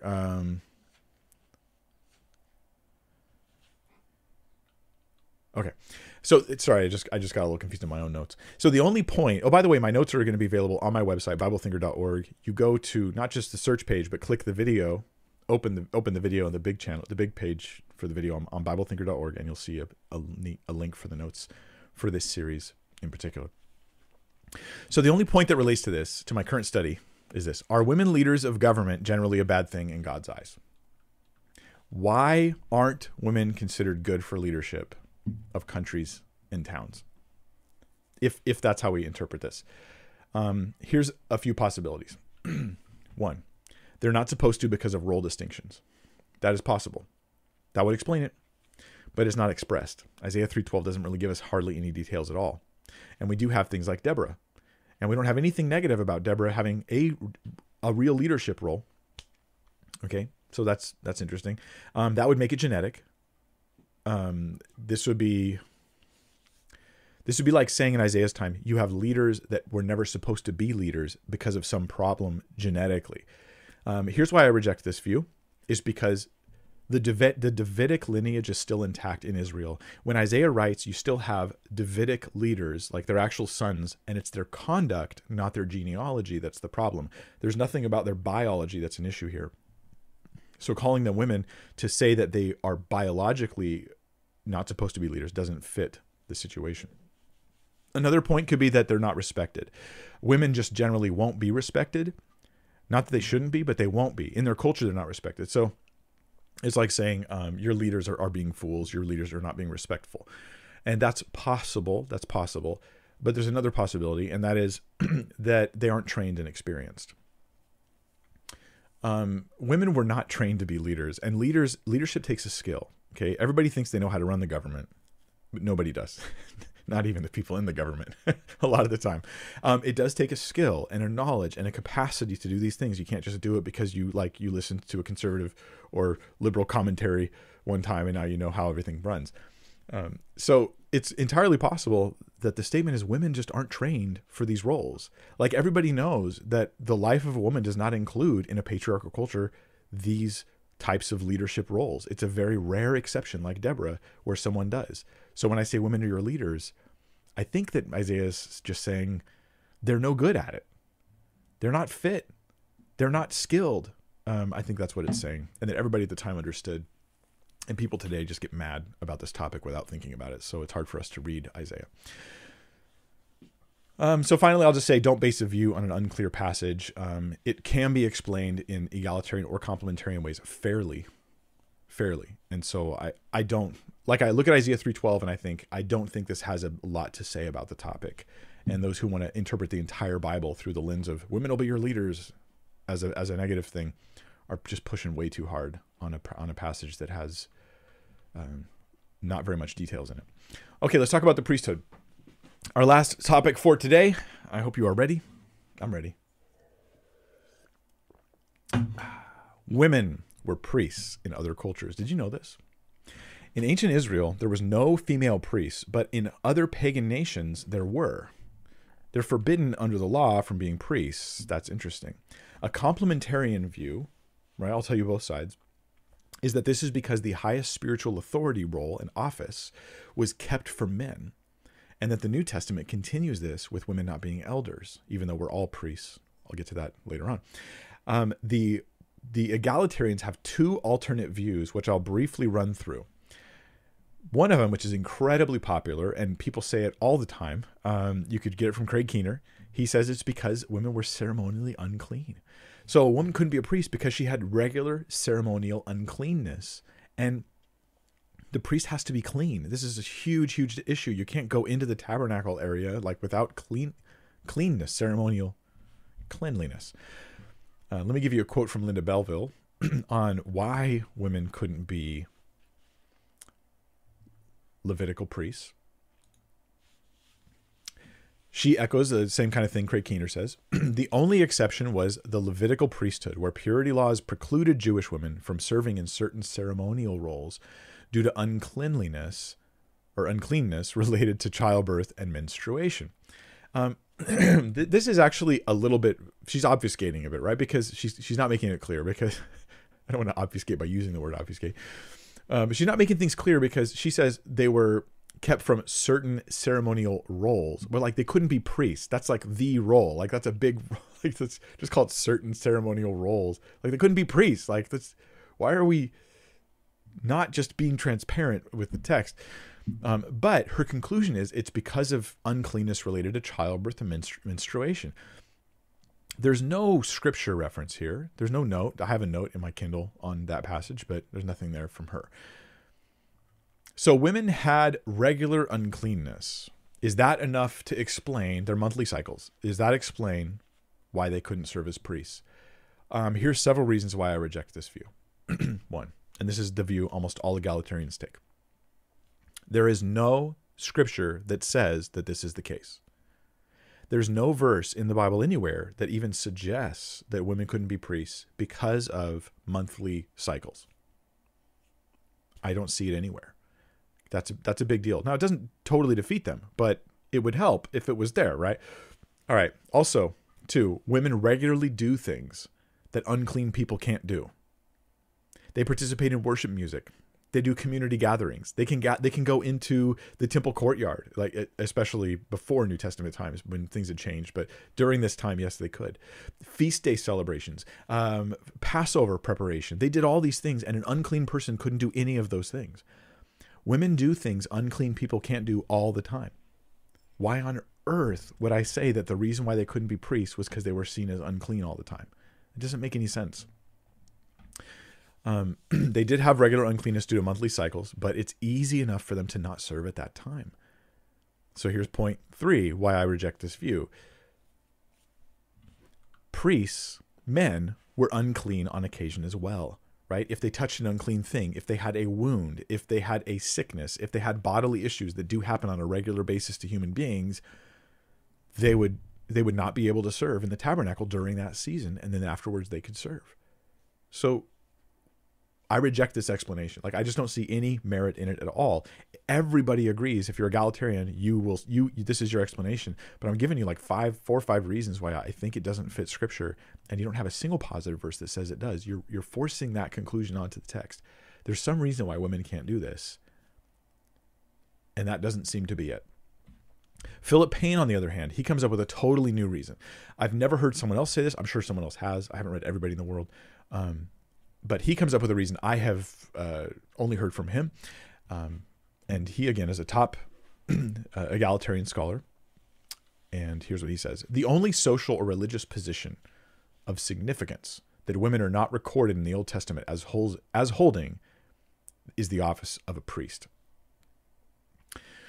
I mean, that's not true. Like, well, none of them were kings. So, like, I mean, none of them ruled in that kind of capacity. But anyway, the most obvious reason for this is the association of priestesses in some heathen cults with prostitutes, which Deuteronomy 23:17 prohibits. I'm always sketchy when people say obvious, and then they're saying things that like don't seem. I mean, some things are obvious, but this doesn't seem obvious. And it's interesting that like no other egalitarian I read, and I read a lot, said this. But he says the most obvious reason is God doesn't want temple prostitutes. So women, you can't be priests because it will end up. I know Israel, they're scummy, and which is true as far as we're humans, we're all like that. They're going to turn you into female prostitutes, and the temple is going to turn into like a brothel. And that, okay, in a sense, hey, that sounds legitimate. He even has a verse behind it, Deuteronomy 23:17. All right, we don't want women as prostitutes. But let's test this theory that women couldn't be priests for the reason that they would have become prostitutes. Deuteronomy 23:17, it says, none of the daughters of Israel shall be a cult prostitute, and none of the sons of Israel shall be a cult prostitute. Oh, never mind. So what I'm saying here is, guys, Philip Payne, his statement is, God doesn't want women as priests because of the tendency to turn them into prostitutes. So the solution God comes up with is women can't be priests. But if God does the same thing with men, then that doesn't work. There were male prostitutes as well as part of the temple priests, and they did their services and all that kind of thing. And so God says to Israel in Deuteronomy 23:17, I don't want women prostitutes. I don't want men prostitutes. God isn't concerned with them being priests. He's concerned with them being prostitutes. That's the idea. He doesn't allow men to be that, but he still lets them be priests. He applies it on both sides. So this is not a gender specific issue. Here's the conclusion. If a command that says men, you can't be prostitutes, if that's enough and you can still allow them to be priests, then why would that command keep women from being priestesses? It doesn't make any sense. It seems forced. Here's my conclusions on the priest issue so far. Uncleanness and prostitution, the two egalitarian options I've heard, they both seem forced. Do you feel it? Do you feel like it's stretching the text? I mean, this seems very obvious to me at this point. Egalitarian views. I wanted to become egalitarian. As I read their actual arguments, I actually got frustrated because I thought I expected better, especially because I respect a lot of these egalitarians, and they love the Lord. It's not like there's any lack in their love for Jesus and their sincere desire to see the body of Christ unified and loving each other and blessing each other, and their real desire to see equality and fair treatment and right treatment amongst men and women. I 100% agree with all that. It's the handling of Scripture that just depressed me as I was studying many egalitarians. And so I'm just being super straight with you guys because I don't want to protect scholars at the expense of your discernment. And that's sometimes what happens in these scholarly discussions. They're going to be so nice to people because, for the sake of kindness, that they mislead crowds as to how bad that argument just was. So I don't want to do that to you. So I didn't expect this, but I'm going to call it out. I expected and hoped for solid explanations that would change my views. Didn't get that. My conclusion then on priests, the male role of authority seems like a better explanation. It seems like the best one I've seen out there is it's not expressly explained in the Bible that women were not priests because God wants to preserve male authority, but there is a consistency that's there, especially as you add in the New Testament. As we'll get there starting next time around. Next video, when we get to the New Testament, we'll start to see, like, from Genesis 2 to several examples throughout the Scripture to the New Testament, we're seeing that a complete barring of women from roles of authority is wrong, but a complete ignoring of different roles is also wrong. And the priesthood seems like a special one where this is not just example, this is expressed. God does not want anyone but men to be in these roles of priests. Why is that? Well, priests were teachers of the law. Priests affirmed when someone was clean or unclean. They were a regular go-to source for inquiring of the Lord, including the teaching of Torah and the Word of God. So the teaching of God's Word. They would bridge the gap between the people and God, like they were the mediators. They represented the people before God in the tabernacle when they brought the sacrifices. I think there's typological significance here that I'll quickly run through at the end of our video today. Adam represents us more so than Eve in Scripture, Adam being a man. Priests represent, and we talked about that last time, priests represent us more so than the rest, represent Israel, more so than the rest of Israel. The high priest supremely. They stand in representation. They bear the sins of the people to represent ultimately what Christ will do. You see, Jesus represents us all like Adam did in eating, so Jesus in dying for us on the cross. Jesus represents us all like the high priest represents the people bearing their sins before the ark of the Lord. Jesus bore our sin on the cross. I'm not saying that representation absolutely requires more authority, but it seems like it fits naturally with it.